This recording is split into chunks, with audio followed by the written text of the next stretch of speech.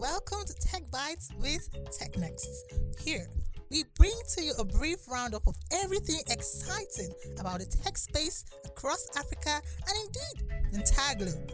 From startup announcements to new inventions and the latest buzz on the social space. We will be sharing industry important highlights and exploring the news within the news. We will also be bringing industry experts to share opinions about major news for the week. And most importantly, watch out for our exciting future for this week. We are sure it will be an exciting session you won't want to miss. Let us begin.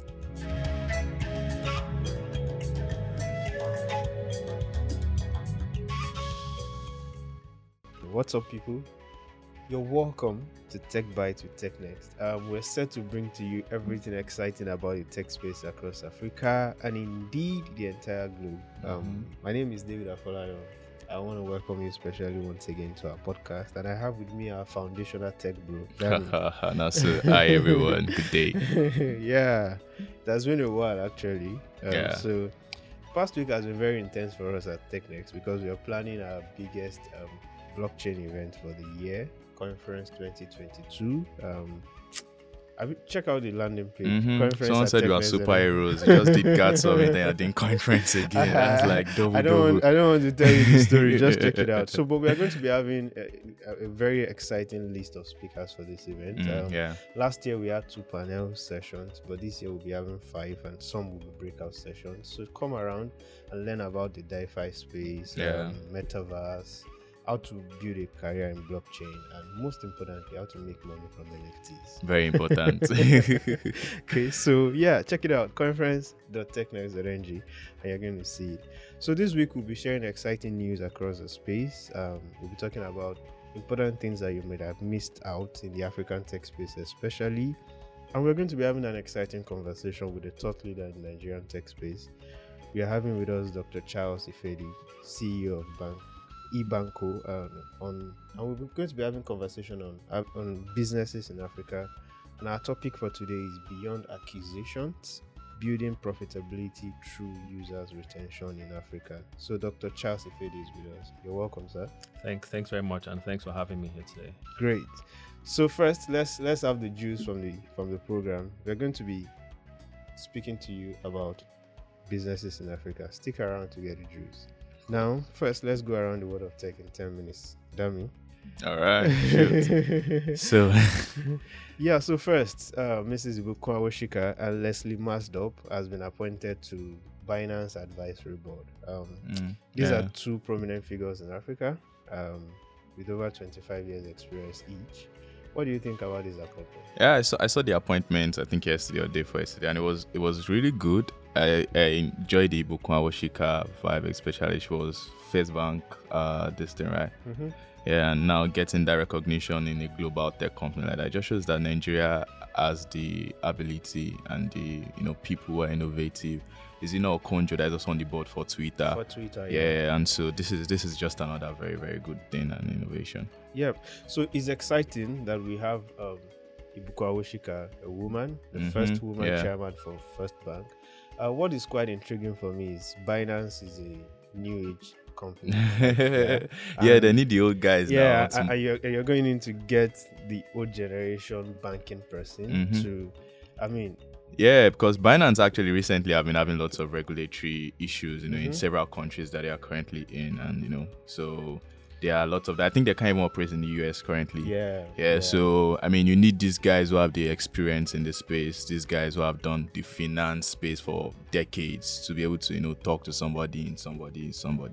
Exactly. And advise you to be like, okay, do like this, do like this. Because Binance's biggest challenge, like you said, is dealing with regulation. So there is a need to have people who can advise them on very complex regulatory processes. And like you said, political and social affiliations. Very important. So you need those powers. So just for you to know, these 2 people are not the only people that have been appointed on Binance's advisory board. We have 11 other people, and looking at the list is a very rich one. It's a we have packed people one. from the US, from Korea, from Brazil, and most of them are political advisors and former bank directors. So gives Binance a strong footing. especially now that they are looking at a very strong global expansion. And for a while, a lot of people I've thought that Binance is a Chinese company. No, they are not. And recently they had to fight that narrative. Yeah, to say, although it's what's it called? It's a Chinese CEO, Chan's and his own or something. I mean, the same way Google, the same way Microsoft are CEOs that are Indians not and Americans. Yeah, so Binance is not a Chinese company. They're saying they're a global company. Yeah, so to be able to get that global presence, I think they are acquiring a board. They're on the right track, so let's see how it goes. I agree. Now to the second story, Kenya and Nigeria drop out of the top 10 countries on the 2022 Global Crypto Adoption Index. For all of you that used to be pride in everyone. No, it's the market. You won't blame us. Sapa is choking. Well, we don't know. But last year, Nigeria was 5th. Number 5 globally. country on the world that has the highest number of crypto adopters. Kenya was around 7th, but this year we are 11th and Kenya is 14th. We've dropped by 6 places. Yeah, I think the market has sort of saturated for now because the people who were supposed to be in, I mean the tech guys, the people who had the tech know-how are in already. So the market is sort of saturated now. I think the next phase will be bringing those underserved and unbanked into that space, and that's when we really get the next boom. But currently, I think the market is good. Then there's Sapa too, you know. I know the conversation we had with Osame, the CEO of GIG, talking about crypto adoption, and his point was a lot of people are buying crypto just to hold and sell, not really transacting. When the price increases. So what we're having now is with the crash, we are now seeing people are genuinely interested in investing in this space, not just buying, not and necessarily selling buying and selling. So what people would naturally do is buy in January, but then December, when you want to do 30 December, of course, you sell. But now you're not sure. So he's saying your market has gone times minus 25. You want to sell? Yeah, sell now. I mean, the prices today is around $18,000. Yeah, that's quite low from what we had even in January this year. So it's bloody, damn it. It's bloody. We'll survive. So looking at the list, some of the other countries on the list had been a bit stable. Vietnam was number 1 last year, and Vietnam is still number 1. Number 1. I'm still trying to understand what is it about Vietnam that makes them the number 1 adopter of crypto in the world. But we'll check economy and everything. Yeah, so economy. But when you look at the other people in the top 10, you see that they have a quite stable economy. So that argument sometimes doesn't seem balanced, because at number 4 we have India, at number 5 we have the United States, at number 10 we have and you also have to argue population, that one too. Possibly. Yeah. So we had a conversation with Senator there, the leader of CBAN, Blockchain Association of Nigeria, and he was telling us that one of the reasons Nigeria dropped on the list is because the index for measurement had changed. So last year we were just looking at the population of people holding crypto, but this year they're also looking at other factors, including corporate holders, whales. I never knew what whales was. Yeah, whales holders are those guys that buy in bulk. I'm buying bulk. So Nigeria. So Nigeria, we don't have a lot of companies buying into crypto. Do we even have any? Well, no one has come out, Charles, so we can't see. Nigerians don't like to lose money, my brother. So that's the point. Hopefully, if we have corporate adoption, maybe a bit of global buying. So we're looking at, if we have Nigerians who are willing to buy as a corporate structure, it will give us some edge above these other countries. Yeah, hopefully that's the next stride now. Let's go for it. So let's see. Next one, Nedbank in South Africa goes to the Metaverse. So Nedbank is a South African bank. They've bought some portion of property. It's called a 12 by 12 hamlet on the Ubuntu land by Africa. That is quite interesting. Yeah. Because a few months ago we heard that MTN also bought on the Metaverse, and it was quite funny. Like, okay, why are you buying land on the? I wanted to say something, but let me not talk about it. Don't say it. Don't say it. But it's quite exciting. So this is not the first institution that will be buying into the Metaverse space. Yeah, we had JP Morgan do that like last year. They bought a sizable portion of the central land. I've not been there, so don't ask me. And some other institutions have followed. Yeah, so DBS Bank, HSBC, Fidelity Investment, Cookmin. That's a South Korean bank, and very many other companies. Even global tech companies as well. You have Meta, Microsoft, and all those guys. They are buying into it. Is there something that they are not telling us? Maybe I should go and buy land there first before I buy my village. Buy your buy your villages. But it's an interesting conversation because what gives legitimacy to new technology is when we have especially people whose opinion we respect begin to buy into it. And for a bank, following the footstep of JP Morgan shows that the metaverse is something that is here to stay. That's how it goes. And the last story, the biggest story for the week, Adobe acquires Figma. Boom! When we saw that news, I was like, for all of you out there, for all of you out there, saying I'm not Adobe. I have on my record of Figma. So Adobe now says, okay, give me Figma. I think Adobe just saw the fight. It's like, okay, Figma and Adobe designers, because there's always been trolling for Adobe XD designers and all since. So Adobe just saw that fight and everything. I just said, you know what, guys, we're going to sort this out now.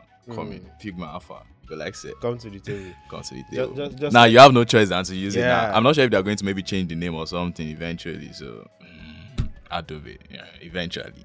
Yeah, I saw that a lot of people were paid on Twitter. Yeah, it's like supporting a politician that is you're abusing the one APC, underdog. Then and the guy just now joins APC. I like Baba Alpha now. It's very interesting, but the money is enticing. $20 billion. Nobody would not sell their company for that. Even Twitter was 44. With all the and crisis, they say bring the money. Yeah, recently they said bring the money. Bring the money. Let's start the dragging and everything. Baba, we will go to court, but bring the money. And that guy's CV is very interesting. I was checking the CEO's CV. That guy barely worked in a place for more than a year. 6 months, 4 months in different roles. And immediately was done with that. He just went there to do Figma.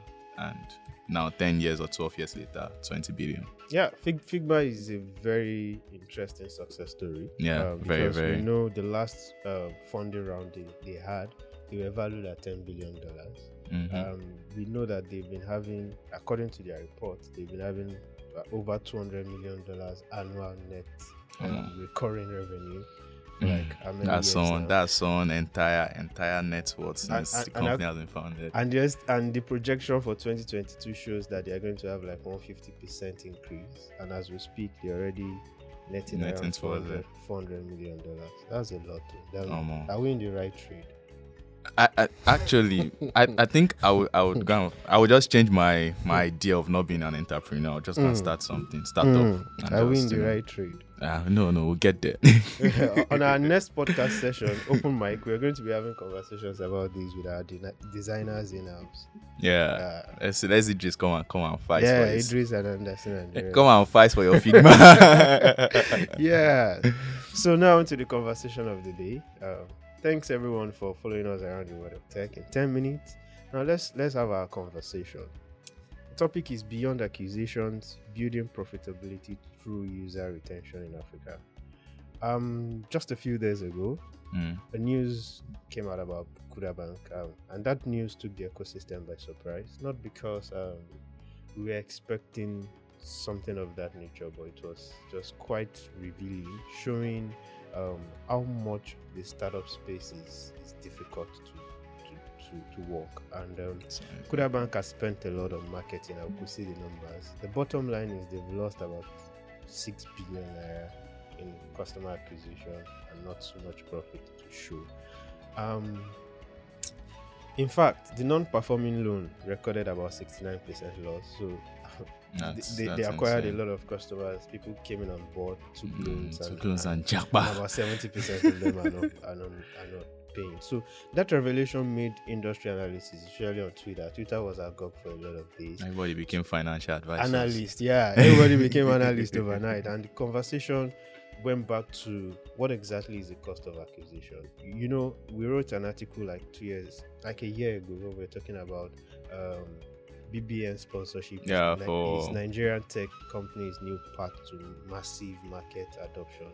And we had a lot of backlash. People were saying, yeah, this is not exactly good for the ecosystem. But the truth is, we are having increase in numbers. Some of these platforms have millions of users. But the question is this a profitable part? But we had conversations across the week, and a lot of people are saying, yeah, with over 1.5 million users and an acquisition of about 50,000 users weekly, according to Kudabank's report, how come the startup has been unable to turn its users into a profitable revenue? So is it just a question of its business model? It's a question of quality service. Some people also came up to say it's quality service. Some people said, well, I've opened my account and I haven't been able to get an ATM card for years and blah, blah, blah. So we're going to be having the conversation because we are not experts in quality service delivery. So we have an expert with us. We have Dr. Charles Ifedi. He's the CEO of eBanqo. eBanqo enables businesses to automate customer interactions and deliver services efficiently through messaging apps. You're welcome on board, sir. Yeah, thank you. So we're excited to have you. How are you feeling today? I'm doing great, and I'm very happy to be here. Yeah, great. Welcome. All right. So first, let's start with you. So you have over 20 years of industry experience with major fintech players. I mean, you know, Switch. And how would you describe the African fintech space in terms of growth and in terms of prospects? I mean, that's a very interesting question, and the fintech industry, I would say, with the term fintech, is probably just about 12 years old. Because 20 years ago, when I started in what is now fintech, it wasn't known as fintech. It was just basically a technology solution or a payment solution within financial services.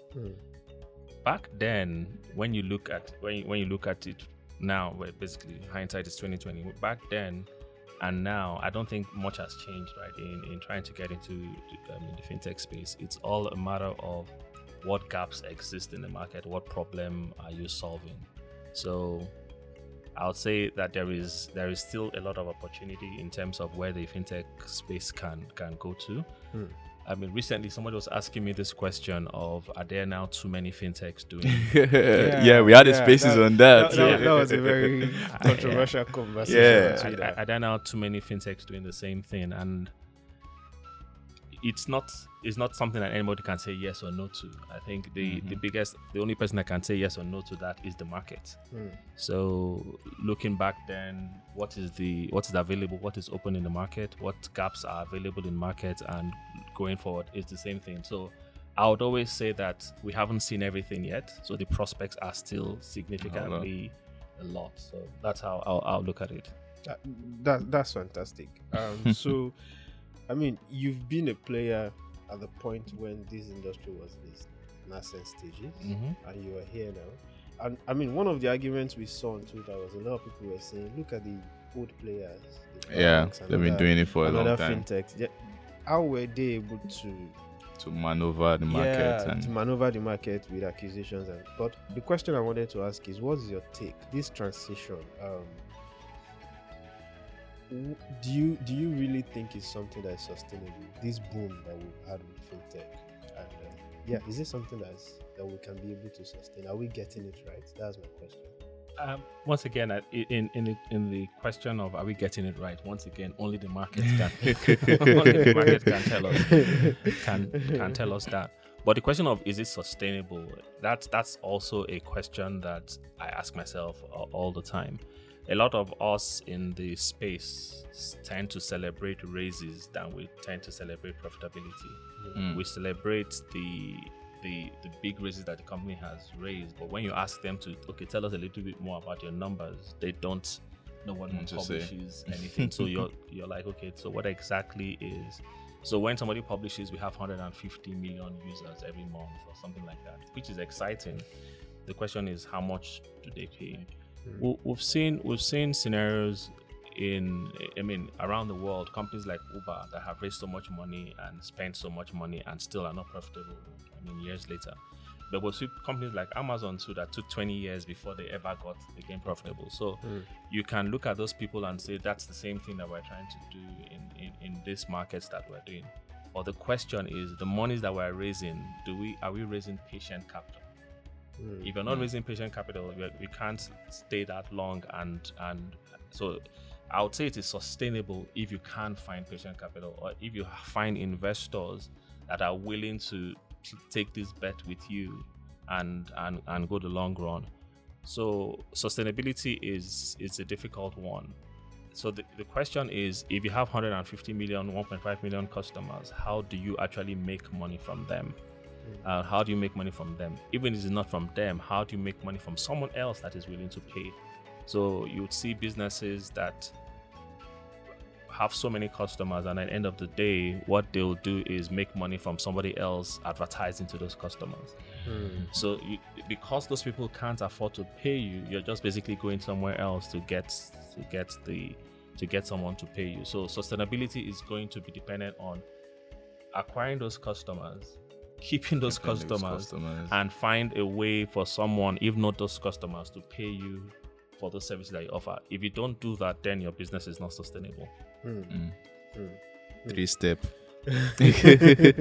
Okay, so fantastic. The next question will be, what qualifies as profitable retention? Because our topic today is profitable retention. Yeah, it's not sufficient for you to have 150 million users. How many of them are recurring? Across the world, definition of terms. What qualifies as profitable retention?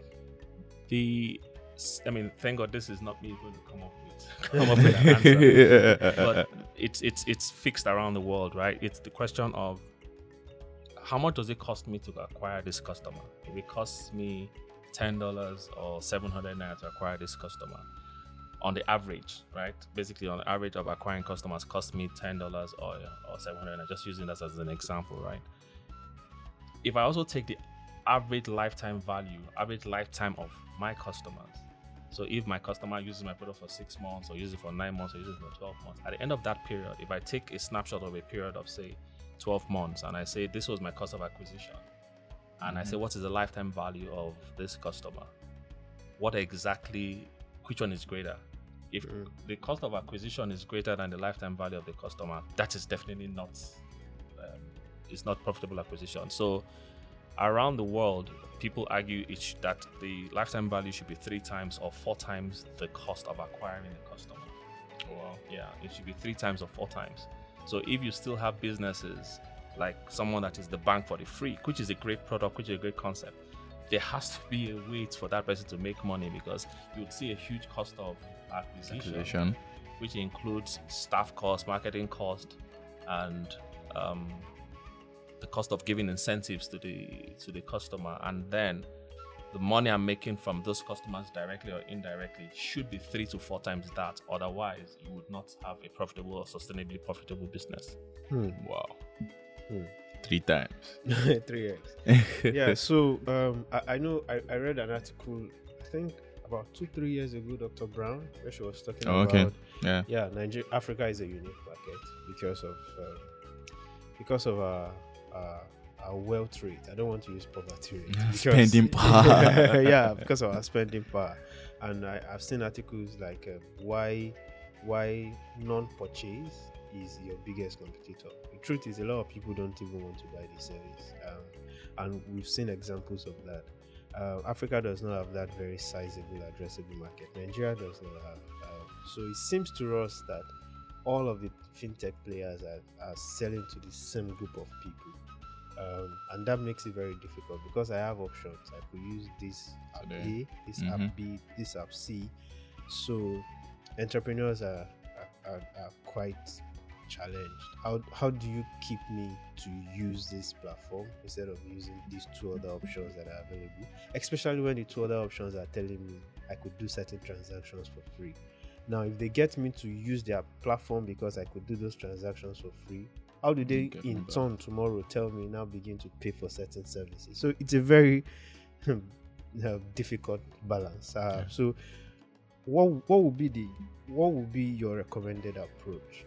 What would be the distinctive factor for a startup? If I have an answer to that, I'll be able to get now. But I mean, I have a view, and it's very personal, and it could potentially be controversial.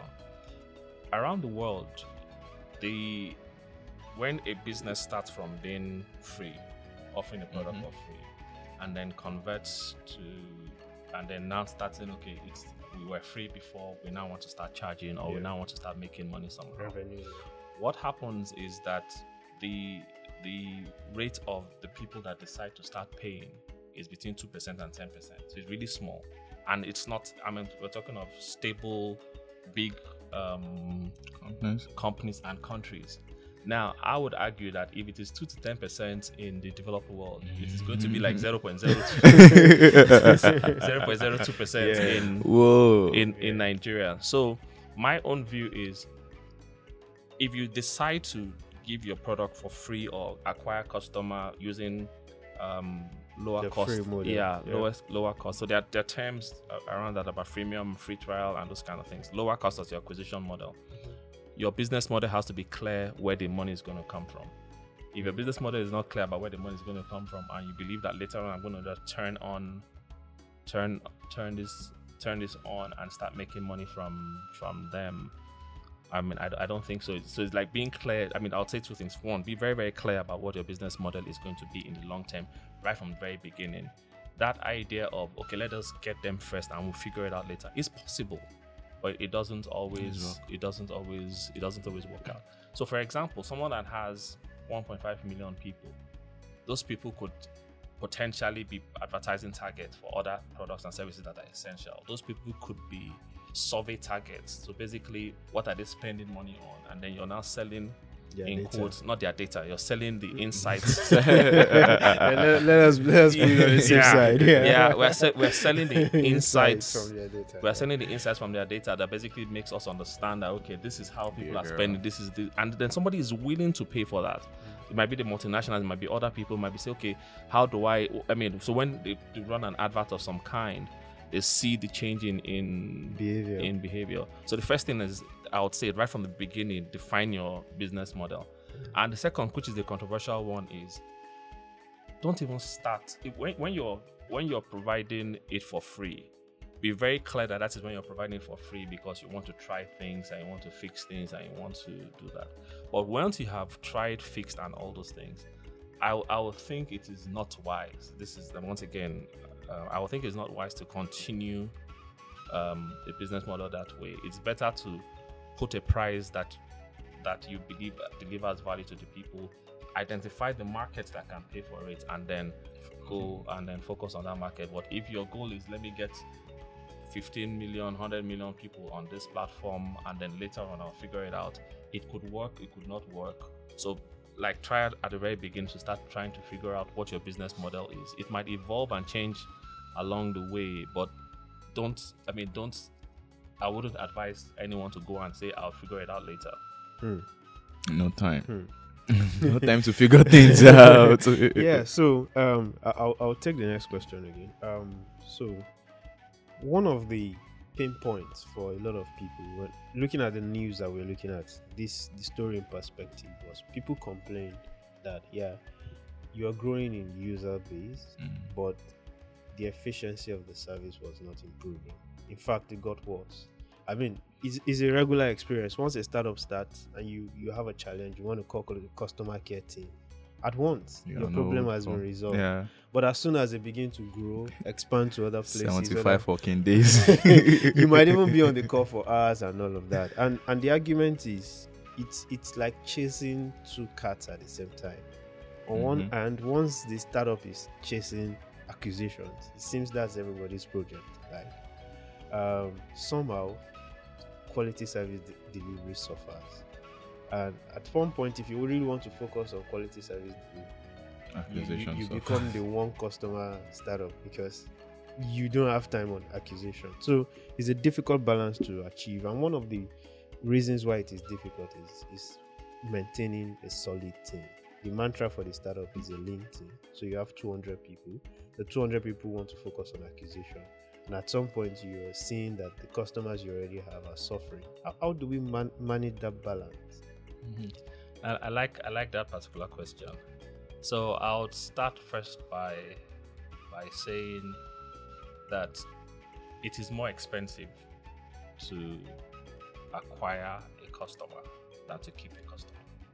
I mean, that's very, very common and well known that it's more expensive to acquire a customer. So if you have a customer, it is in your best interest to keep that customer very, very happy. So this actually is one of the main things that we focus on in our current company, of saying, as you grow your business, as you think about other things that you want to do not forget the part of retaining and keeping your existing customers happy.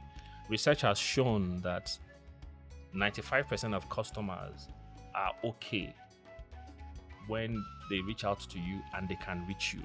Not that you've solved their problem. So if they reach out to you and you solve their problem, even better. But 95% of customers are okay that they reached out to you and told you that they had a problem. The big problem is a lot of companies, startups, and big companies alike, make it very difficult for you to reach them. Difficult for you to reach them, and therefore reducing customer satisfaction. You've not solved the problem, but reduces customer satisfaction. So our view is, right from the very beginning of every company, the same way you're defining your business model, you should define how customers should be able to reach me. You should define, okay, when they reach me, how do I speed the resolution of their issues? I mean, human nature will tell you that if I can reach you and you tell me your issue is going to be resolved in 75 days, right? This is the example. Your issue is going to be resolved in 75 days. It's better than me trying to reach you for 4 or 5 days and then you resolve my issue immediately, because within those 4 or 5 days, my heart rate will have increased, my frustration level. I won't download that. Correct.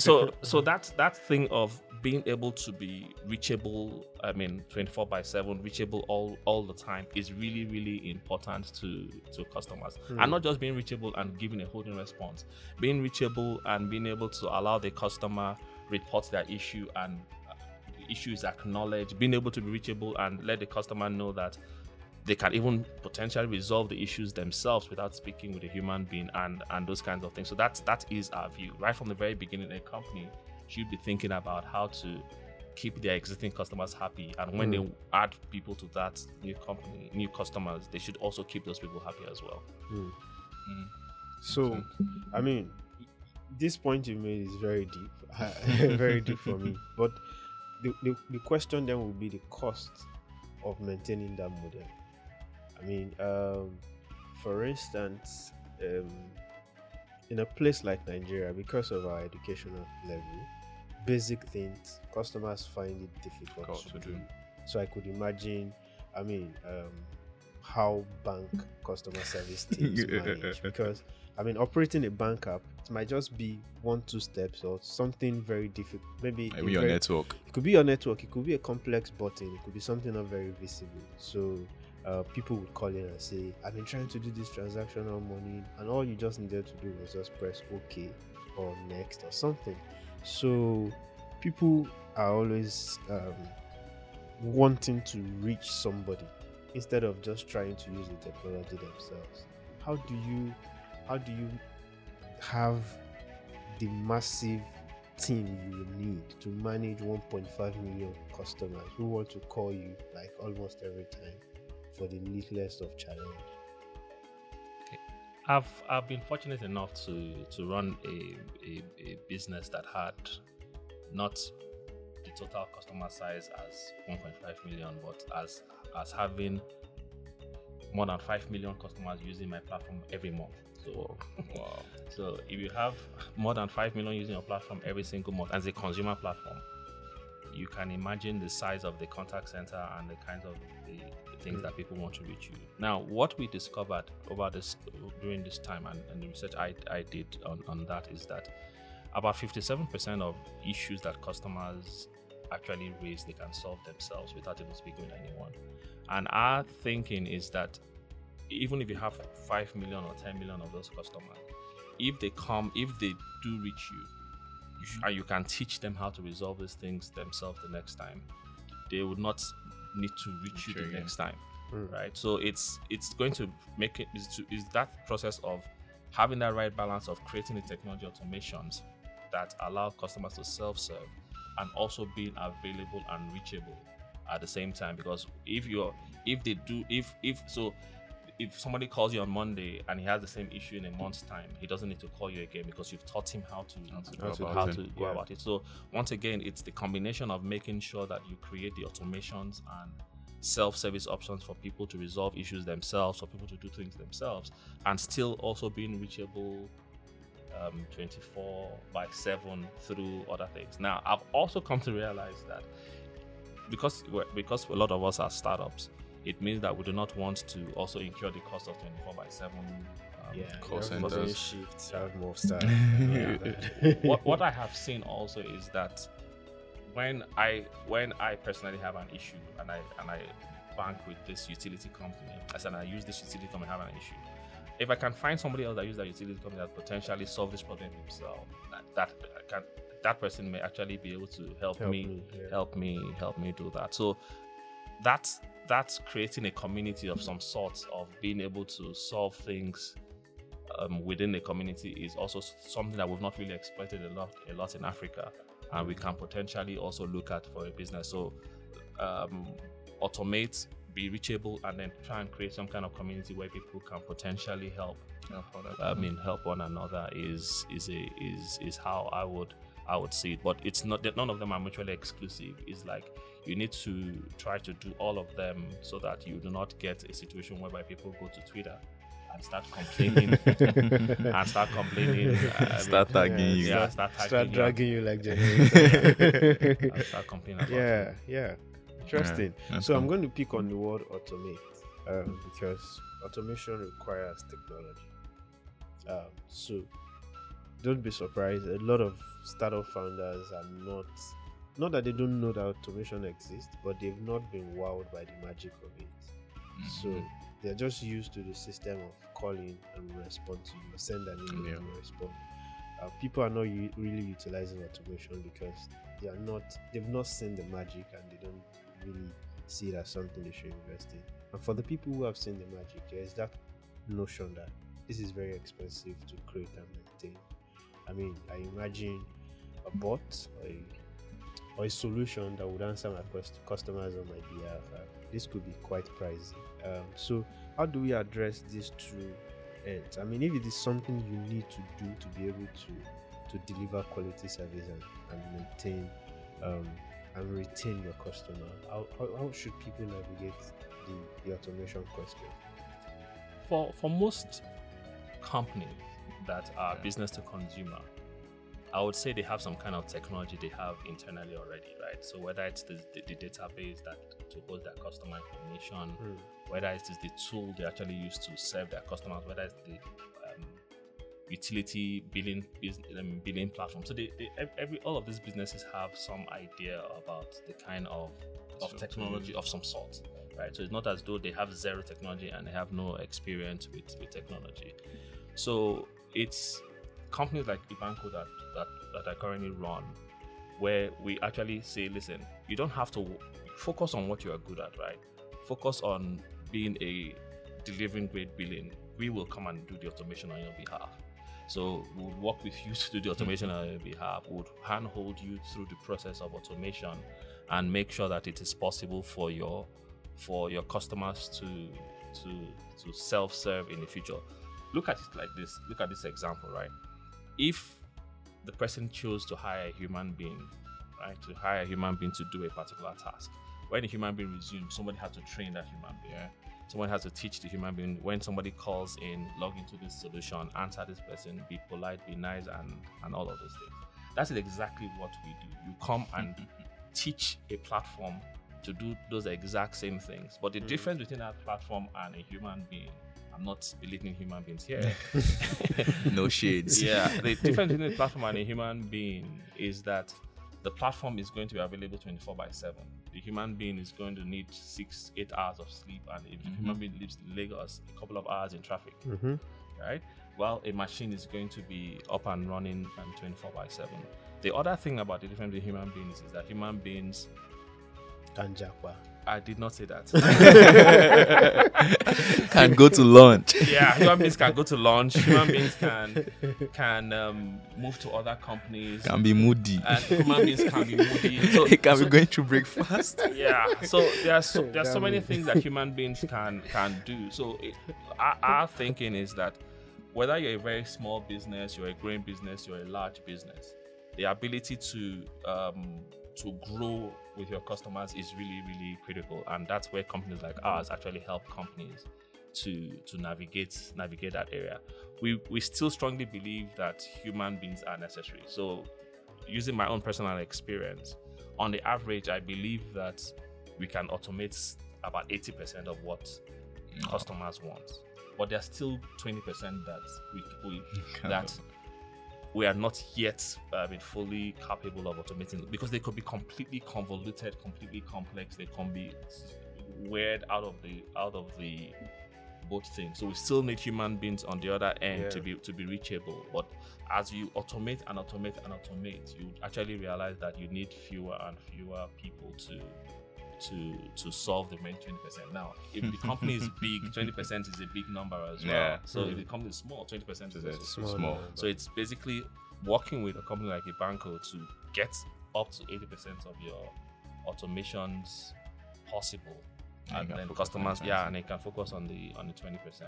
Okay. So, this just popped into my head.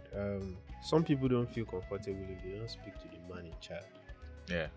I mean, I've been in banks before, and someone just come in and say, "I want to see the manager. Can I help you? I want to speak with the manager." So, are you saying those people will be catered for by the 20% human intervention, or is it possible to be so efficient with technology that people know, it can solve my problem? I would say it's both. I would say it is the 20% can be catered for, or those people that want to speak with the manager can speak with a human being. And the reason why most people come in and say, I want to speak with your manager, is because they feel you cannot solve my problem. But if the manager is not in the office that day, what would you do? You will speak to the person that is there. So if the manager is not in the office, if you can't reach someone and there's a bot that is able to solve your problem, and the bot solves the problem that day, when you come the next time, you will not come and ask for the manager. So that's why I say it is both things.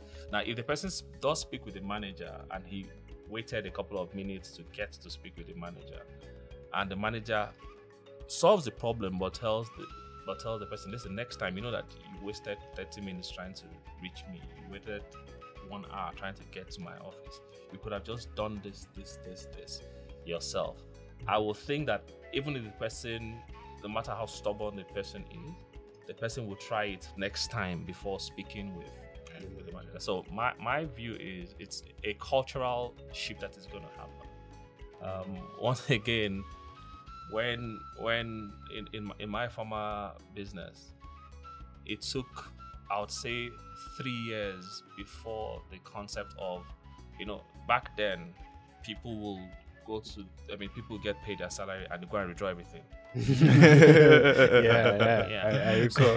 It took long queues. Yeah, it took, and long queues and all those things. It took time for when ATMs started being deployed and they became more stable. ATMs are always stable. POS started going everywhere. And it took things a while for adoption to become ubiquitous. And so my view is that we're starting that stage now as a country, as a continent, whereby we're going to start adopting these automations. And like I said earlier on at the beginning, when you asked me about something being nascent, if you start as a technology provider now, if you start when the market needs it or knows that they need it, you're already late. You need to literally be there to create the market, and so that when they actually realize that, okay, I can do this thing. Because think about it today, right? If you wanted to speak with your friend, particularly this younger generation, the likelihood you're going to pick up your phone and call your friend or send your friend an email is very low. You will pick up a direct messaging platform and send a message to your friend. So why don't we make it possible that every business in Africa can receive a direct message from a human being and can get served on that platform as well. That's interesting. Yeah. So, I mean, as we close, can you just share with us like a brief of your personal story? Like, how has your team been able to? Do you have examples of how you've been able to help people automate their process? And in the first place, I'm curious to ask, how did you make up your mind to do this? Okay. So the make up my mind one is a simple one, and like every business, you have a personal experience most of the time that leads you to do what you're doing, because you believe that if I'm having this problem, you now go and research and you find out that 100,000 other people or 1 million other people are having We are plenty. we're plenty having this problem. And it's, I mean, I had this personal experience not in Nigeria, that I went somewhere and I rented a car, and the car, it didn't have a problem, but I thought it had a problem because the check engine light came on, and I now started calling to speak with the company. Managers, yeah. And I mean, you know that lovely sound. Yes, the music is playing. You're hearing your call is important to us. Please hold on. Please hold on. It's going to be And recorded for customers. yeah, I mean, all those kind of things. And I'm on the phone for 20-25 minutes and nobody picks up. And I call the following morning. I do the same thing again, and I'm on the phone for 20-25 minutes. And eventually, I speak with someone. And when I speak to the person asks me two questions. Ask me, what is your odometer reading of your car? I give them the answer. And the person asks me, okay, what is your policy number first? I give them the policy number. Then what is the odometer reading of your car? And I give them, and the person logs into something. And so it took the person 2 questions and logging into the system to tell me that my car was actually serviced okay. They just forgot to do something. So I was like, so you mean that I took 45 minutes of my life and overnight with the anxiety, that I told you about? Because all of a sudden, when I saw that I couldn't drive anywhere anymore, I stayed put. Wow. So it's created an anxiety, a frustration, and so that kind of experience was like a trigger to say, okay, I had this same kind of thing in my former business, and I started doing a lot more research around that, and then went this direction of saying, okay, let's make it possible. Let's take away the first 45 minutes and overnight. Let's just solve the problem in 2 minutes instead, so that if we make the customer able to reach the business anytime and solve their problem anytime, then we'll take away those 45 minutes and we'll take away that time of anxiety. So at eBanqo, that's basically what we focus on doing. We work with organizations, and our goal is to, one, like, first of all, make them reachable on all channels that customers are on. So whether the customer is on WhatsApp, customer is on Facebook, customer is on Twitter, customer is on Google, customer is on Instagram, whatever channel the customer is on, we make the customer be able to reach the business there. Now, the business will be like, if I'm reachable there, does that mean that I have to have someone on all these channels? No. What we also do is we aggregate all those channels, and then we'll put everything on one screen, so that no matter where the customer is coming from, the business is able to see the customer on that one screen. Then after that process, we then take the top issues that are coming from customers and start to automate them one at a time. So that as we do that, the number of customers that are getting to human beings continue to reduce and reduce. And our goal, like I said, is to get to 80%, if not 100%. But I mean, our goal is to get 80% of those things, and then only 20% of things get through. So that's basically what we focus on doing, and that's how we help businesses. Interesting. That was interesting. So the final question: how would you describe the future of service delivery in Africa? My suggestion is that everyone is going to come to that same conclusion that I said literally at the very beginning of this talk. Last. Eventually. That it is cheaper to keep a customer than to acquire a new one. So as people are creating great services, are creating great solutions and offerings around the world, they would also start thinking service delivery is not just about the service that I provide. Service delivery is that I remain reachable and I can solve my customers' problems. So I would say the future is going to be what people are currently doing, which is basically focused on trying to get more customers and serve better. But I also believe that we'll come to the time whereby the same way people stopped going to withdraw all of their salary every month once it's paid, and started using other alternative solutions. Business are also going to start to know, listen, if I want my customers to reach me, I should make sure that my customers are able to reach 24/7. Consumers also are going to also get comfortable with speaking with machines and bots and eventually human beings if necessary. So that's where I see service delivery going into the future. Interesting. So 100%. Well, let's try for 80. Oh yeah, no. Cool.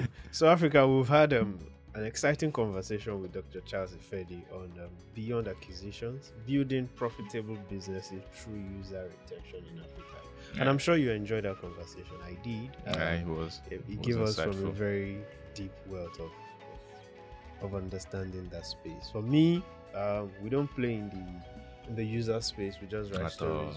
We discuss. We do the podcast and we organize events. Well, it's insightful to know that we could get to that point where businesses could be reachable, could offer quality services without spending so much on acquiring a lot of team members. Thank you so much, sir, for coming. Thank you. Thanks for having me. Thank you. So yeah, if you have not followed us on our handles, I don't know. What are you waiting for? I don't know what to do. That means, what should we do? I mean, well, okay, register for conference. Will you do that one too? Yeah. Shall do one. You should do one. Yeah. So until next time, we'll see you next week where we're going to be sharing an exciting conversation. At that point, it's just going to be 3 days to conference. If you have not registered. By then, what happened now? All right. See you same time next week. Bye for now. All right.